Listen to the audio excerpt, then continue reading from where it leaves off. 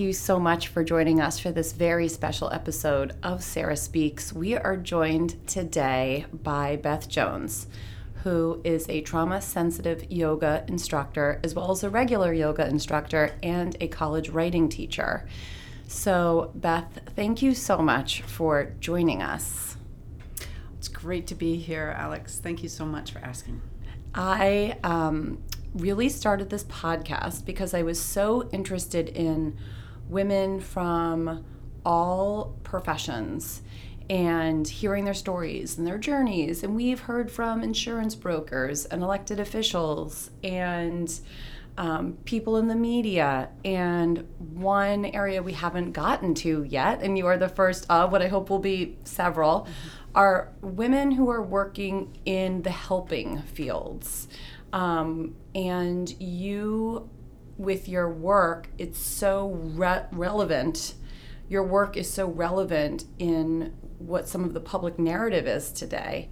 Well, you know, I'm a Maine native, and I grew up in rural Maine, and both my parents are in the helping, professions. They were. My mother was an old school nurse trained at Mercy Hospital, and my dad was in public relations and went into social work and worked with people with chemical dependencies. And so I always had a model for the helping field. And I got into yoga probably 30 years ago at a writing retreat. Somebody there was teaching yoga, and I just fell in love with it. And it became an obsession, and then it became my medicine. And I started to attend a training at Kripalu, which is in Massachusetts. And I did that for a couple of years and became a teacher through Kripalu, and then got a hold of information about something called the Trauma Center down in Brookline, Mass. And they had just started a yoga program for people who were dealing with trauma symptoms. And there was a lot of preemptive work through Bessel van der Kolk, who is one of the specialists in trauma, and a brilliant researcher and psychologist. So through his program and through this new yoga program, they developed trauma-sensitive yoga in Brookline in that program. And I decided to do it because I had been working with a lot of families with special needs kids, and was impacted by how much of the event of living day to day with medical health needs and so forth impacted mental health. I really saw that, and I started thinking about, well, how can yoga help? Because yoga helped me so much. How can it help? So David Emerson is my mentor to this day, and he was my first teacher in this work. So for the folks who are listening who don't know, tell us a little bit about what Kripalu is, because not everybody knows Kripalu. I have been to Kripalu, and I've done a workshop there, and it was life-changing for me. So yeah. Tell everyone a little bit about the Kripalu Center was an ashram in the 70s, and Swami Kripalu, who's an actual guy, he came over. His name means compassion, and they developed at this ashram in the Berkshires. They developed a kind of yoga that was using the hatha shapes, the hatha forms of yoga, but kept pushing the idea of inquiry. So the yoga student would be meditating while doing the forms, which was a little unusual, and from there choosing on their own what to do next. So we call it a movement inquiry. That's a great base for trauma-sensitive yoga, because you're putting the emphasis on your own agency, your own mind-body connection, like, ooh, I want to do this instead of just the straight-up triangle, or what have you. So Kripalu is really about finding your own energy, your own prana. Listening to your own voice, your inner voice. Very empowering model of yoga.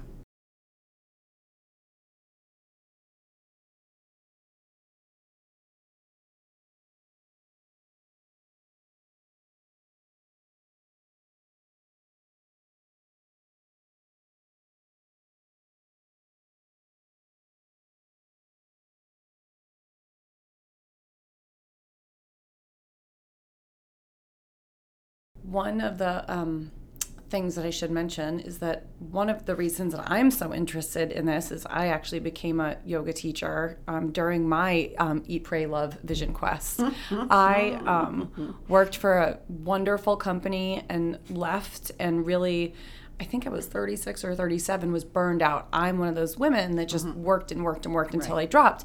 And so I took 18 months off, and one of the things I did was go to yoga school and really delved into the practice, which has benefited me to this day and really helped define me for this kind of second half of my life. Great. And I've taken your classes, and I've, taken all kinds of wonderful teachers.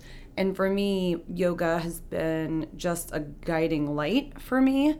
It's always there.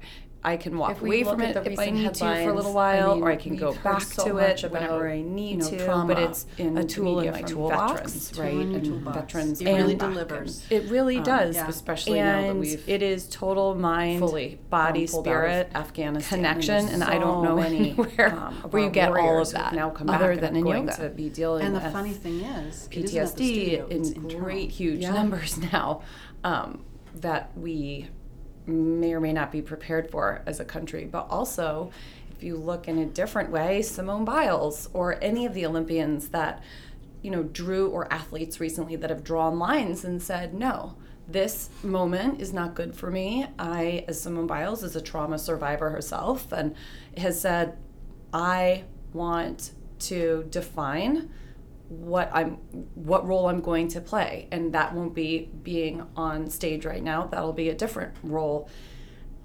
That must have been, I'm going to assume, encouraging to you as someone that's in that line of work. Was it surprising to see that? Yeah. Oh, yeah. I mean, there's so much on the line, and what she did was she broke with history. The history is to suck it up, buttercup, and just keep going and push yourself. And that's, by the way, is a way to disembody.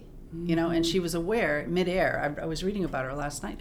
Midair, she realized, I'm going to hurt myself again. She kept leaving her body, and there's a picture of her where she's looking askance. She's in mid-vault air. It's brilliant, and she's looking, and then she lands, but I guess she just barely lands, and she has this thought: I have to stop this for my team. I can't compete. I'm not available.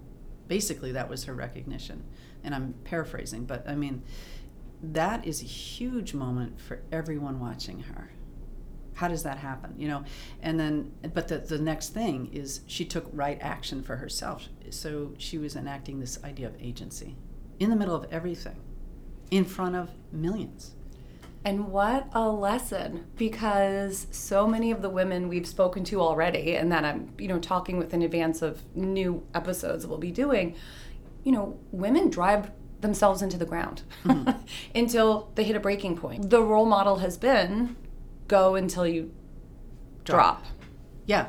Drop. Yeah, exactly. Jinx, buy me a Coke. Yeah, that's right. And go until you drop.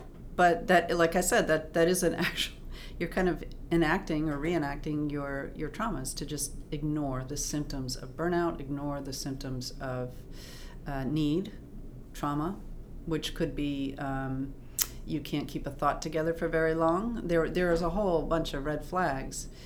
You start to hurt yourself. You make choices that are harmful, whether it's addiction to something, whether it's addiction to drinking, smoking, coffee, sex, or hitting the vault all the time, doing athletics. You could consider that kind of moving yourself. Food addictions, absolutely. Shopping, gambling, all ways to kind of keep you from actually sequestering internally, and taking care of your mental health, which affects everything. Your body, your relationships, they usually suffer. The outward stuff usually suffers and leaves its mark. Yeah.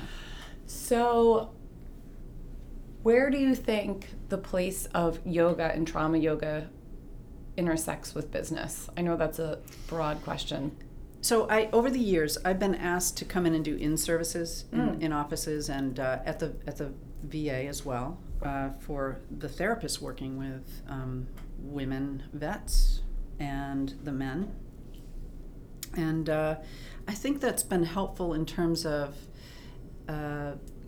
you know, the thing is about trauma-sensitive yoga, it's called interoception. That's the experience that you were kind of working with. The interoception is the invitation of the mind to focus on sensation in the body in the present moment. That's really it in a nutshell. That's really hard to do. It's meditation, and if physical sensation is triggering to you, if it's not a comfortable thing, if it actually agitates you or makes you panic or break down into emotional recall, these are reasons to not want to do anything present moment, right? Ooh, stove hot. No, I don't want to go in there. And right. So in an office, in a workplace, or with the veterans counselors and therapists, I was working in a way of just kind of training them, like this is what we're doing in this trauma-sensitive yoga, so that they could refer veterans. But what I found was that it is so individualistic that anybody can do it, but they realized how difficult it is to stop everything and go inward and hold that moment within the body and notice how you feel, but how restorative it could be, the calming effect of that, because they live with vicarious trauma, you know. And I don't know anyone right now who isn't living in some state of absolute fear, you know, whether or not they're going to lose their job, whether or not they're going to get COVID, the variant, whether or not their best friend, their loved ones, their daughters, their sons are going to get COVID, whether or not, I mean, I think we could talk about children in particular and the mental health that teachers are seeing, the mental health shifts. I was told yesterday by a teacher, said, you know, I'm looking at psychiatric beds for children in 7th and 8th grade. My God. And you've got to be kidding. You know, this COVID thing has had quite an impact. So tell me, what can businesses do? What can professional associations do for their members, for their member businesses? What can companies do to be fostering an environment that is sensitive to people with trauma, which is a very high percentage, I'm sure, and what are best practices? Can you talk through best practices or resources that should be provided? Well, only in the limited way that I know, you know, through David Emerson and the work that I've been doing, studying at the Trauma Center, which is now the Center for Trauma and Embodiment, or Embodiment and Trauma. But there are certain things that tenays for our practices in those little 45-minute classes. We have to use language that's accessible. Explain what that means. No Hindu, no airy-fairy stuff. You know, to use language that's accessible. So you could transpose that as language that might be, you know, if you're a boss of somebody and you're using highfalutin words, so to speak, and you're kind of talking down, patronizing language is something that could be seen as an authoritative, you know, power pull. The thing that identifies trauma most is a power dynamic.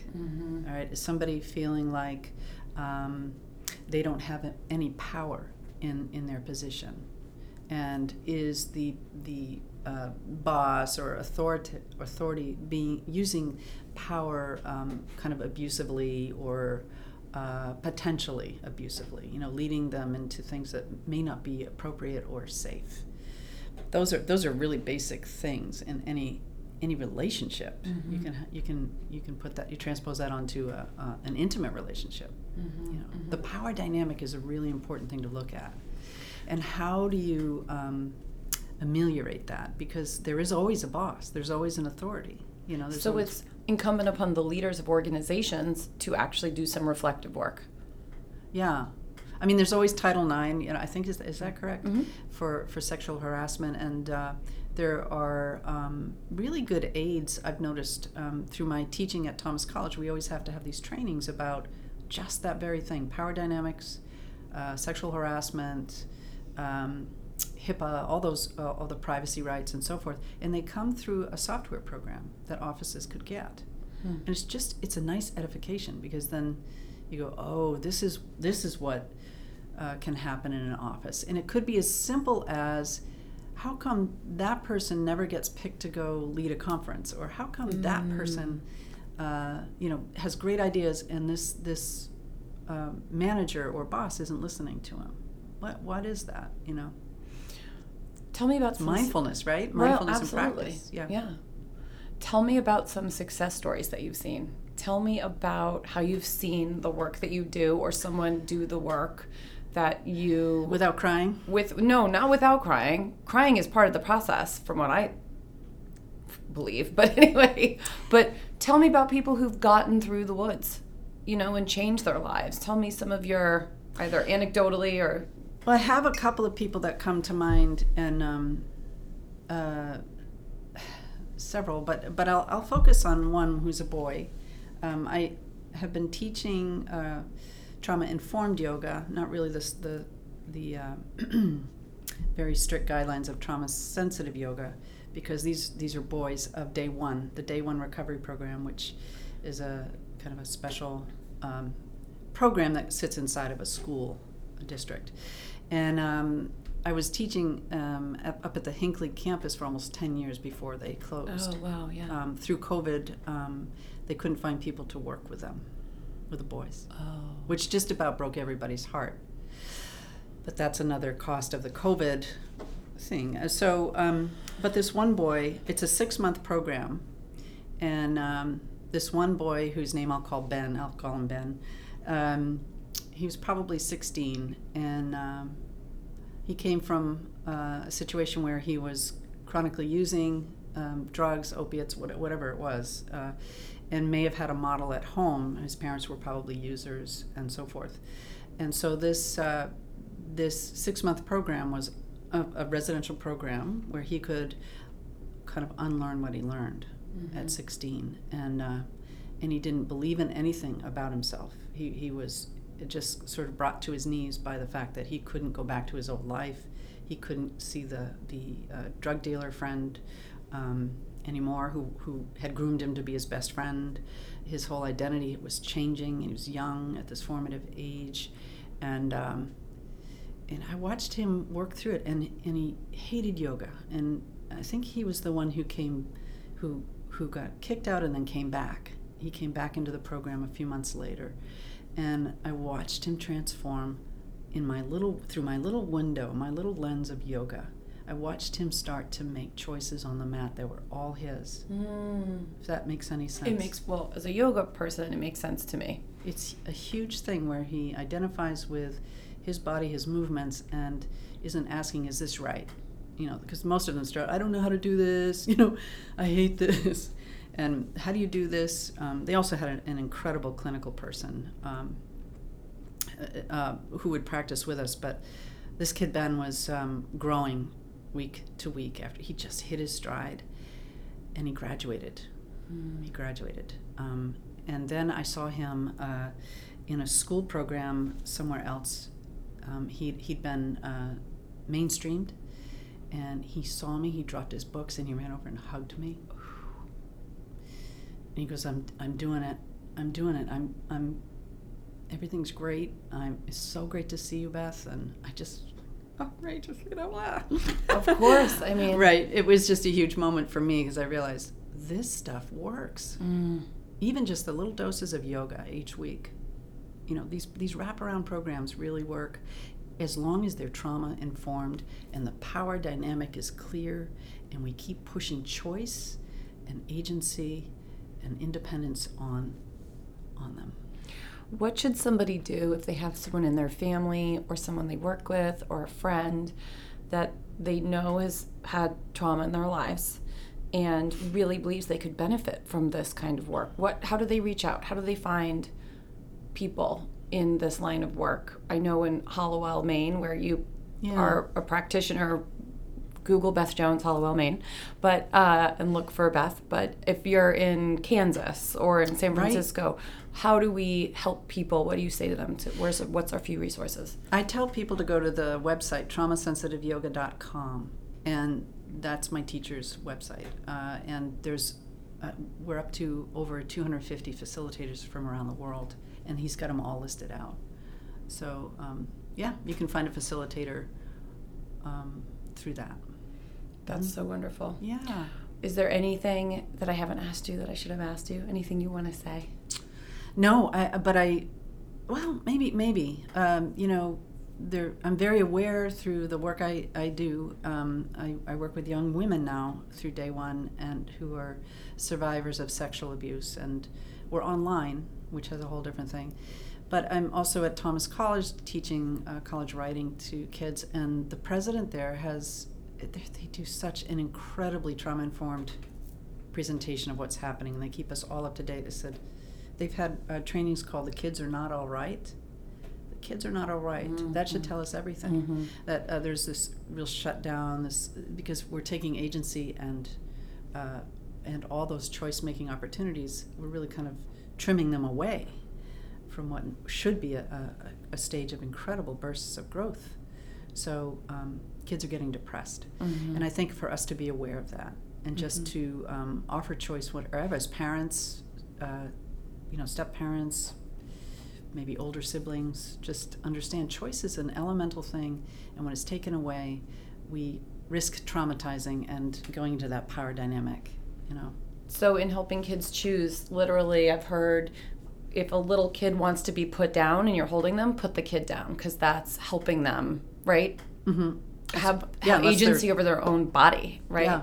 What are some other just kind of examples of things that are choice oriented? Is it, we don't necessarily want the kids to decide what the whole family's having for dinner, right? Because that's, it might be cupcakes. But give me some healthy examples of choice and how we can facilitate choice in our families or in our lives. Oh, gosh. Do you want to help with dinner in the kids? We're talking about kids, maybe. Yeah. Do you feel like cooking today?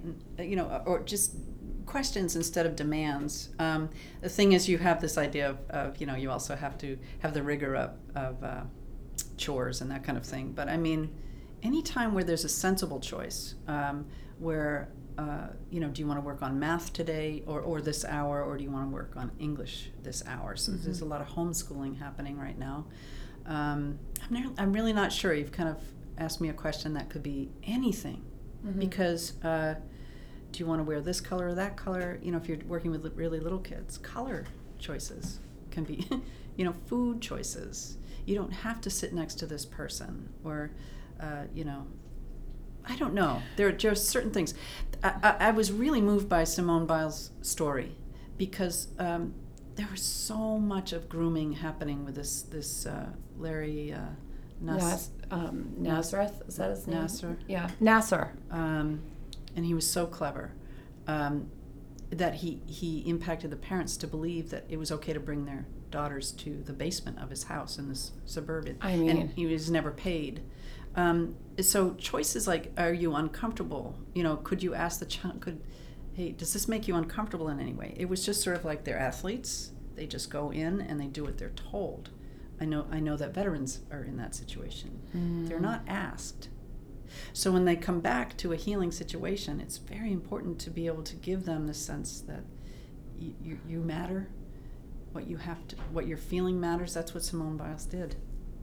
She showed we owe her a lot. I matter. Mm-hmm. And my team matters. She did that for her team as well. Mm-hmm. But those choices, those little infinitesimal moments where, geez, maybe, where's that interoceptive feeling, that gut feeling that maybe it's not cool to go into this guy's basement. Yep. And you know what happened, right? It's just, yeah. I mean, maybe ask your child or stop yourself and say, maybe that isn't a good idea. And believe your child. We have to get out of this sort of robotic, I got to do this so that my kid's successful thing. Mm-hmm. What if your kid doesn't want to go to college? What if it's just they're not wired that way? Right. This whole idea of neurodiversity is brilliant, and I've learned a lot from being with young people who live in a different world from what I grew up in. Mm-hmm. And it's humbling, because their minds are really out in many different directions, and there are so many choices, but they're making them. A lot of them are making them. Mm-hmm. Yeah. No to that, yes to this. Giving your kids the freedom to make their own choices with the knowledge they will have value and success if that's what they follow. not if they follow what everyone thinks script. they should be. Because Yeah. so much of what we struggle with as adults is living up to the script of not what everyone else thinks we should be, but what we think everybody else thinks we should be, right? Like we put ourselves in a prison of a perception that we have created that other people have of us, if that makes any sense. And they don't want to let people down. That's a big thing. And no one else actually expects those things. That's the funny part, right? Like no one expects that every single person they meet is going to become president of the United States, but so many people believe. There are a lot of young people under the pressure though to achieve. Yeah. And they really are to get to college, get the degree, not only get the degree but get good grades. Mm-hmm. There's a lot of reward in doing all that, but a lot of pressure from families or peers. You don't know. You don't. Mm-hmm. Beth Jones, thank you. This has been a very enlightening half hour, and I can't thank you enough for making time in your day to do this. It's a pleasure. Thank you very much. Thank you. Great to see you. Good to see you too. Thank you for joining us for this special episode of Sarah Speaks.